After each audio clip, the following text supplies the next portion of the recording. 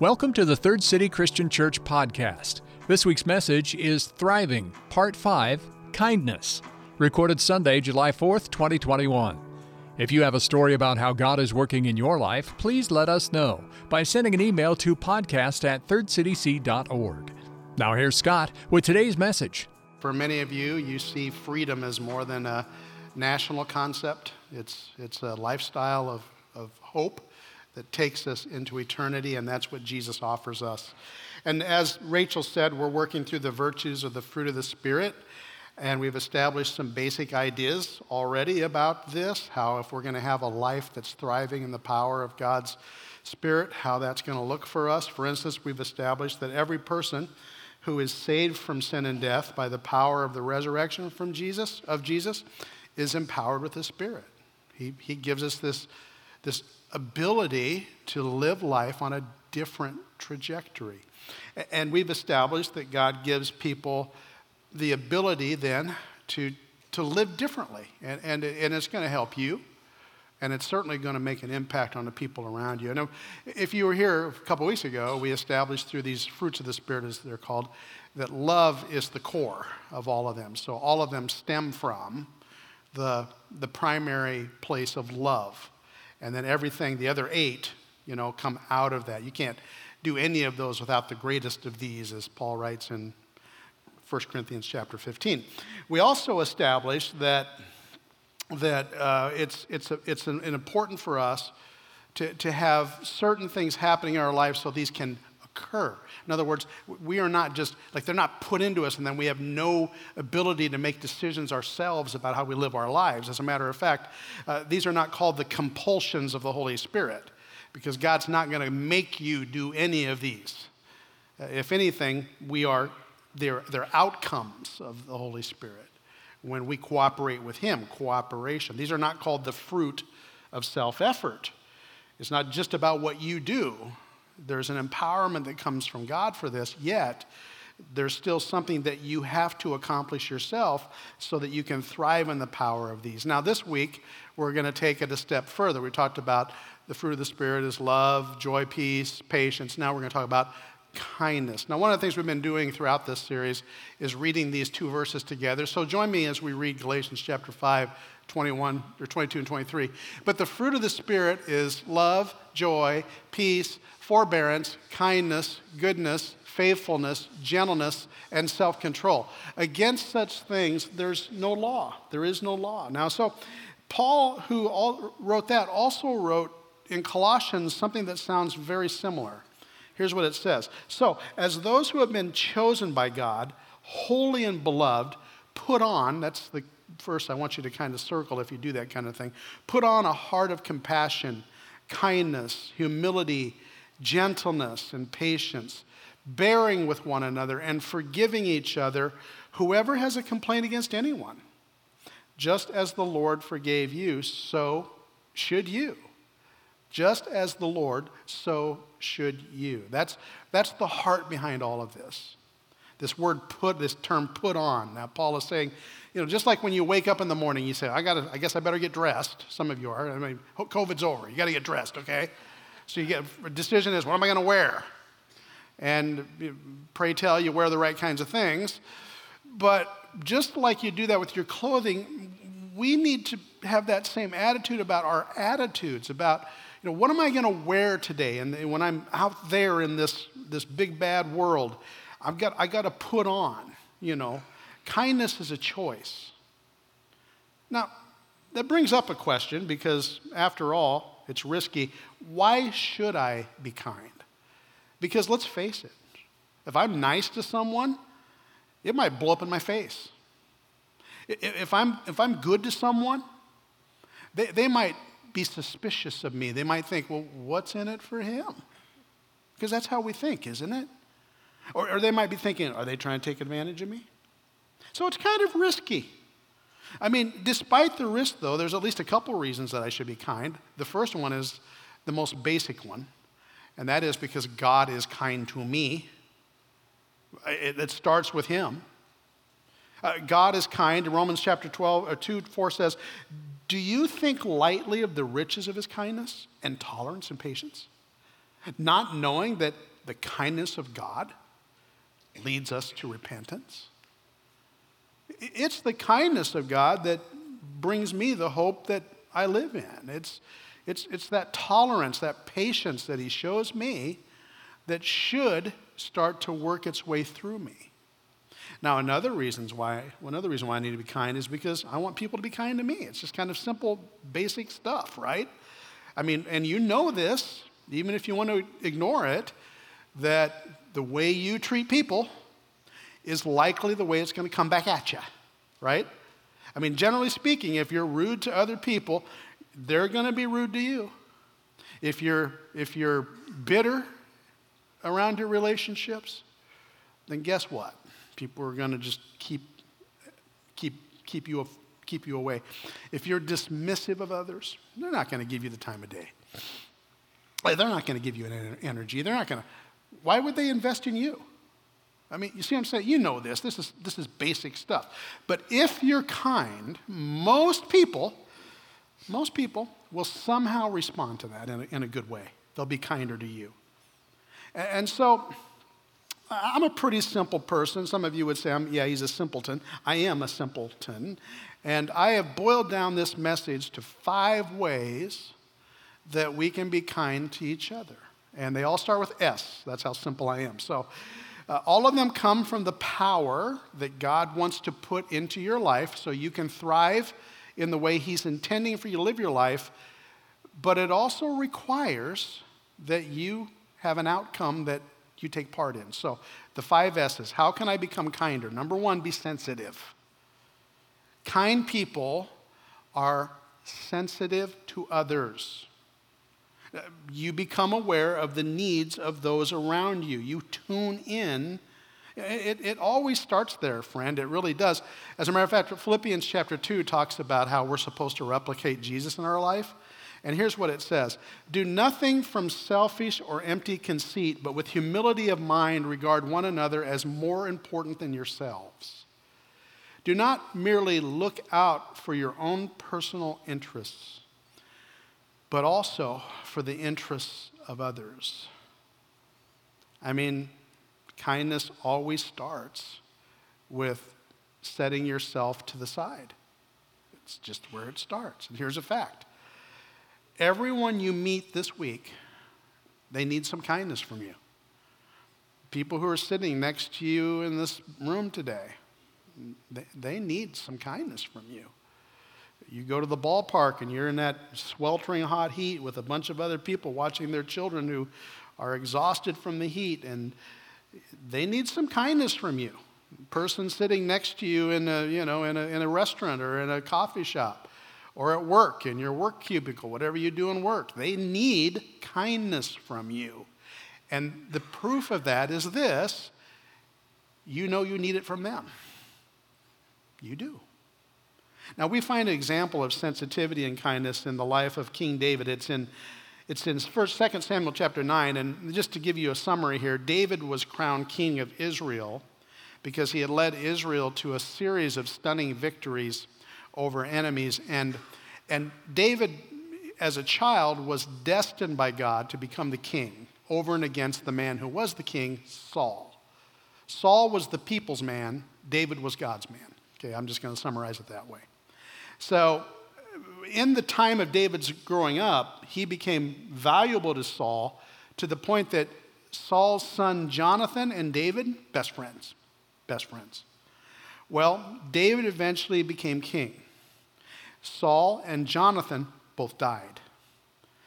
Saul's clan then would be considered a threat to his kingdom. And yet David did something. He asked one of his advisors whether anyone was left in Saul's family to whom he could show kindness to. And they found one of Saul's grandsons. His name is Mephibosheth. You try to say that. I'll say it wrong every time I say it. Mephibosheth. You get it. The guy had a really rotten name to have to say every day of his life. Now, again, he was Saul's grandson, and Mephibosheth, that's how you say it, was crippled in both of his feet because he had a childhood accident, so he had a disability. He was in the losing clan, and probably hiding for his life, to be honest. But here's what happens. David pulled him in, and he probably thought, this guy's going to kill me. But David said, "Do not fear, for I will surely show kindness to you for the sake of your father Jonathan," who was David's best friend, "and will restore you all the land of your grandfather Saul.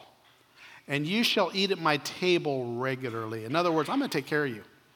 I'm going to give you back what you lost. Now, Mephibosheth's response is really interesting to me. He says, "What is your servant that you should notice a dead dog like me?" Apparently, Mephibosheth had a low self-image. Apparently, he was, first of all, afraid for his life. He had lost his family, and he was a part of a losing clan. He had this physical disability that can certainly work over a human being. And he had to spell the name Mephibosheth and say it to everybody and say it right. So he had all kinds of issues. Surely he was discouraged. Here's the thing. I love this about this story. Here's David who said, he was sensitive and he said, "Who is it that I can show kindness to?" Like who is it? Who's out there who's got kind of on a losing streak, so to speak, who could use an invitation to a new start, who could use some good old grace in a world that kicks dirt in our face? And I would say it to you. You look around. Who would you say maybe is kind of on a losing streak right now, so to speak? And it requires a little bit of sensitive judgment too, doesn't it? But someone who's going through a particularly hard time in their life. Maybe they've lost a job or a career and they're trying to push the reset button there. Maybe it's that their marriage is going down the tubes and they need some encouragement and somebody who would just come alongside and say, "Hey, I care about you. What can I do to help you?" Somebody whose kids are doing a little crazy. Kids tend to do that the older they get. They get a little crazy, So how can you offer some kindness? It requires some sensitivity. Here's the second thing. Be supportive. Supportive means building people up rather than tearing people down. It's as simple as that. Watching what you say to people, being supportive with your speech, being kind in words. Proverbs 15:1 says, "A gentle answer turns away wrath. A harsh word stirs up anger." You've learned that, haven't you? We're prone to labeling people. We're good at this. And man, you just got to be real careful about labeling others. Some of you grew up getting labeled, so you know exactly what I'm talking about. You had people in your life that even when you were really young started putting false narratives on you, starting to tag you. "Oh, they're just that." You fill in the blank. Maybe school was hard for you. And so people, at first they said, "Well, they're struggling in school." Then as you went on, the meaner things came at you. "Oh, they're stupid. They're just dumb." Maybe not. Maybe you just struggled with school for a while, right? Or maybe you couldn't find a niche, and so you were told you'll never amount to anything. Or maybe you were naturally gifted physically, and maybe you had siblings that were too, but you didn't like sports. So they said about you, "Well, they must be lazy," unlike, big brother or big sister or whatever. Or maybe you were, it could be anything. It could be your siblings were pretty successful and you're maybe struggling to figure out that, and so people start to label you that way. Labels hurt. As a matter of fact, the Bible says that death and life is found in the power of the tongue. So you destroy others by labeling them, or you build them up. That's your choice. That's what it means to be supportive. Proverbs 3:3 says, "Do not let kindness and truth leave you. Bind them around your neck. Write them on the tablet of your heart." The question is, are your words kind? Are you speaking kindness whenever you can? Even when it's hard to come out, do you encourage others? Or are you discouraging? Do you lift up or do you tear down? And by the way, I'm not talking about just fun-loving ribbing and teasing each other, because there's a place for that. Look, we're human and we can have fun with each other, but not at the expense of others. See what I'm saying? There's a difference, right? Now, a good example of this is Joseph. We went through the book of Genesis about a year ago, and we spent a considerable amount of time talking about Joseph, the Old Testament superhero, if you will. And if you remember, Joseph went on a 20-year losing streak. He was his father's favorite, so that caused problems with his siblings. He was in a blended family, and his siblings were jealous of him, so they schemed to kill him, but instead they just went ahead and sold him into slavery. So he was taken off to Egypt as a slave. There he went into the household of a man named Potiphar, and he was accused after a while of adultery, and so he was thrown into jail, thrown into prison. While in prison, he was passed over for promotions that really he deserved. And so for 20 years, he went through this horrible time. But all along, he knew that God had a purpose for his life. And even though he was put into prison, he was a victim of broken promises, later the tables were turned, and he actually became the second most powerful person in the nation of Egypt, which at that time was the superpower in the world. So it got to a point where there's a drought, and his brothers, who had sold him to slavery, they came to him not knowing it was him, this big wig in Egypt, and they begged him for food. And it was a perfect opportunity for him to slaughter them on the altar. But here's what it says. It says, he reassured them and spoke kindly to them. Because kindness builds a bridge. Harsh words destroy the bridge. Kindness builds it. So as a as a Christian, I need to learn how to speak kindly to people, even when it doesn't seem natural to me, and even when really they deserve something else from me. So be sensitive, be supportive. Third S, be sympathetic. People appreciate it when you're sympathetic. It's hard to be sympathetic sometimes, but it's essential. I mean, many times when someone's experiencing crisis, people say, well, I just feel so awkward. I don't really know what I'm going to say.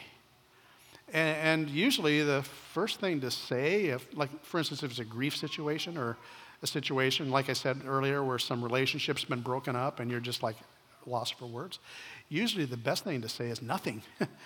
It's just to be there, to somehow insert yourself out of love, out of that awkwardness, and just say, I'm here.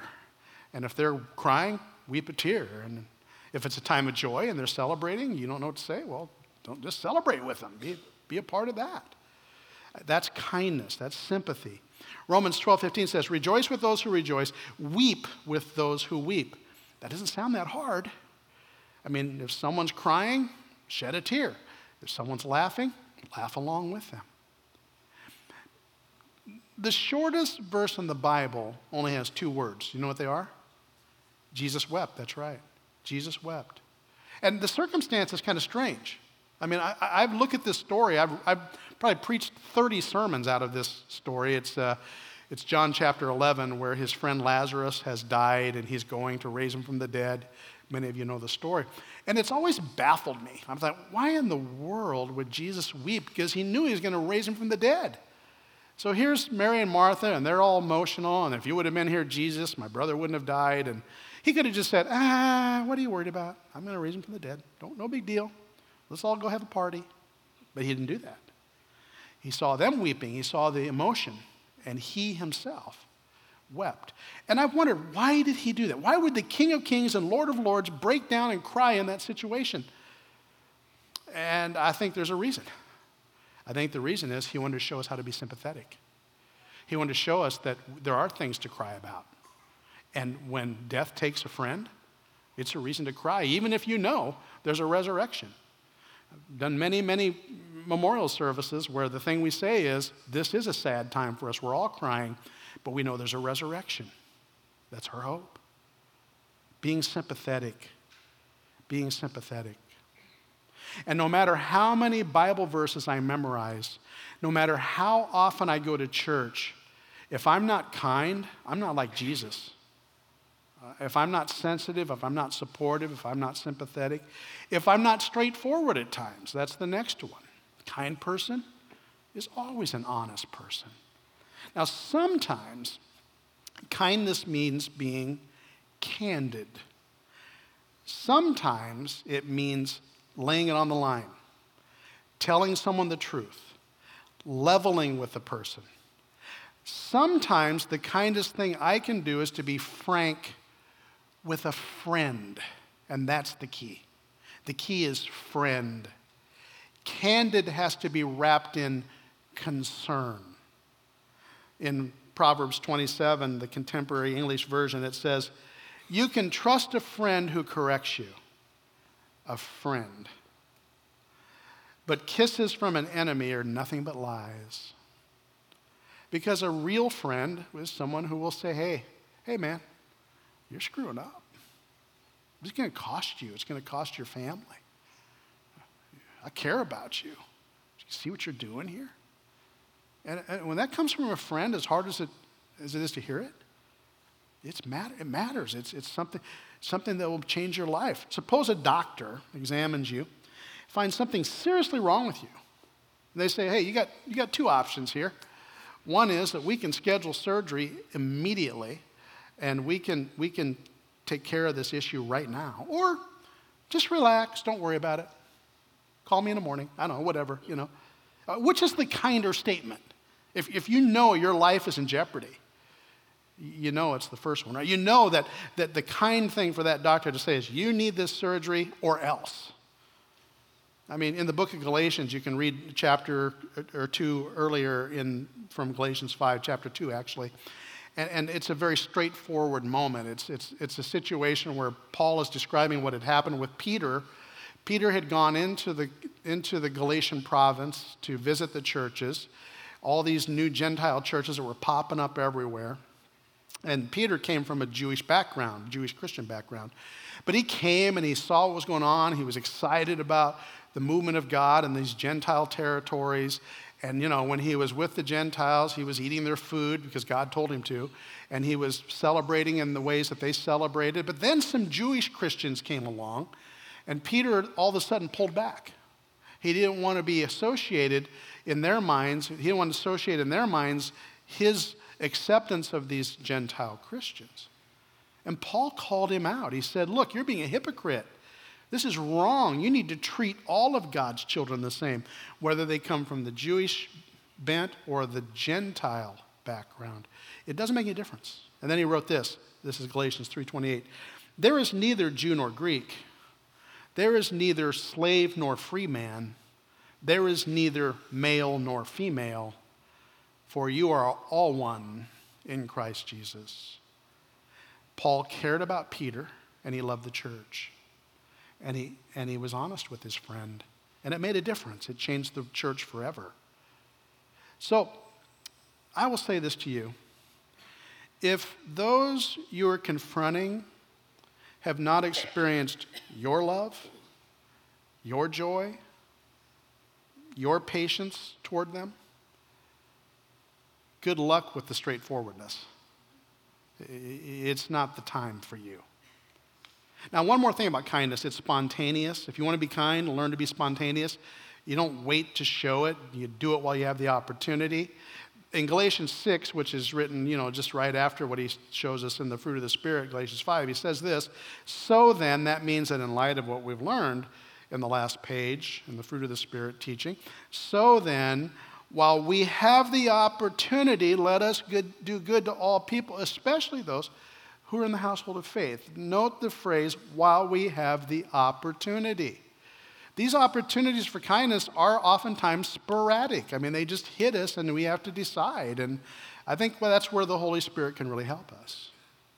I mean, on some occasion, you probably thought, that person, they needed me. And I was busy. I didn't react. And then I missed the moment. You thought, I'm going to take a meal over to that family because they just lost a parent or they lost somebody. And I bet they're just reeling. I'm going to drop something off. But you got busy. You had to go to work. You have kids. You're doing your thing. And the moment was gone. And so then it was awkward because, I can't go now, 3 months later. Which, by the way, you can. You can go 3 months later. As a matter of fact, you might have a really good conversation 3 months later. You can do that. But the fact is, these opportunities come, and sometimes we just let them go. And all of us have done things like that, by the way, where our good intentions stalled out. Yet when it comes to kindness, good intentions don't count. Because the opportunities don't always last until I get around to it. So I would say if you have the slightest inclination to do something, just do it. Take a risk. It'll be okay. A classic example of this spontaneous kindness is a teaching that Jesus gives. It's in Luke chapter 10. It's the story of the Good Samaritan. You know the story. A man is going down a road, Jesus says, and he's accosted by robbers, and he's beaten half dead, and everything's taken from him, and he's laying there, dying on the road, and people start coming by. First of all, this priest comes by, so this religious human being, and you'd think that maybe if anyone would help the guy out, it'd be the religious guy, right? Well, he sees him, and he goes, well, I'm not going to help that guy. I got places to be. By the way, he's a Samaritan, so I'm not going to, I don't know what he is, but he's not my kind of guy. I'm not going to help him. So he keeps going. Well, then another religious person comes by, and they say, no, not me. I mean, I'd like to help, but, if I do, I'm not going to help the people that I go help. So he put him in a category and pushed him aside and said, no, I can't help. Well, then this third guy comes on. He is a Samaritan. And it says that he, the one who would be the most surprising one to do it, he bandages his wounds, does the best he can, does some triage. He puts him on his donkey. He takes him to an inn, which would be our equivalence of a hospital. He pays the innkeeper and says, heal him, bring him back to health. And when I come back through, if there's any outstanding debt, I'll pay it. I'll take care of this man. He takes care of him. Now, kindness cost him. It seems like the Samaritan, he didn't think twice. He dropped everything. It was spontaneous. And he would have had excuses. He probably was a fairly wealthy human being if he had the ability to do that stuff for the man. He had a donkey. If you had a donkey in those days, you had some bucks, okay? I know, the standard's been raised, okay? It's your Lexus now. I get it. But I'm trying to say, the guy had some resources. But he paid the price, and he did it in the moment. And here's the point. Jesus doesn't care about our excuses. He cares that we care. There are all kinds of people around you, and they're hurting. And if you just open your eyes, you're not going to have any trouble finding any of them. And I'm embarrassed to admit this, but generally the reason I don't insert myself is because I'm selfish. I don't want to take a risk. And what if it costs me more than I want to pay? What if I can't control that? If you're around here much, you know that we always wrap things back around to our Lord Jesus. Jesus, who modeled the kind of life all of us should aspire to. And in Romans 2:4, it says, don't you see how wonderfully kind, tolerant, and patient God is with you? Does that mean nothing to you? Can't you see that his kindness is intended to turn you from sin? See, ultimately, everything that Jesus has done for you is centered on his kindness for you. One of my favorite songs that we sing here has a line that says, amazing love, how can it be that you, my King, would die for me? See, Jesus sees you when you're the most hurt. You say, that guy on the road laying there bleeding to death, that pretty much describes me today. I am bleeding out. And what he wants you to know is he dropped everything for you. He put himself into your situation. He came to heal you. He inconvenienced himself. He crossed the road. He came into your pain zone. He went the extra mile. He paid the price for your recovery. He healed you. He gave you a new lease on life. That's the kind of kindness that he shows us. And that is precisely what he calls us to do for each other. That's what it means to live out the fruit of the Spirit. Lord, as we commune today, we are celebrating you, the kind one, the one of mercy and grace. As we commune together as your church, this is our celebration. Amen. Hey, have I ever talked to you about the preacher's bane? Do you know what the preacher's bane? You know what that is? You're thinking, yeah, that's when I have to sit here and listen to that guy every week. No, that's not the preacher's bane. Maybe it is for you, not for me. But the preacher's bane is that So I start working on a message like this a week earlier, 10 days earlier, whatever, whenever I get to it to start. And then God just facials me, you know? Like everywhere I go, he's like, kindness, look at yourself. And I had a whole week of that. Like where, like it's on me. Like you could probably be nicer to people. You could say that differently. You could be more patient, and you could actually step in there and at least say, I care, right? And at first it's like, for me, it's like, oh, this hurts. Then it dawned on me about halfway through the week, good, it needs to. Because that means the Holy Spirit is in me, pushing on me. And I'm happy about that, as hard as it is. That I feel that he's showing me. And he's willing to invest in me that way so that I can be the kind of person he wants me to be. That's what thriving is. So I don't know what this did to you. If you feel guilty today, good. Be a little different this week.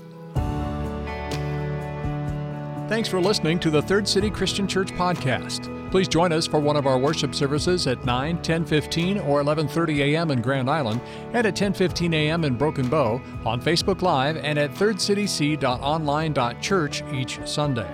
For more information about Third City Christian Church, send email to podcast@thirdcityc.org, call us at 308-384-5038, or visit us online at thirdcityc.org.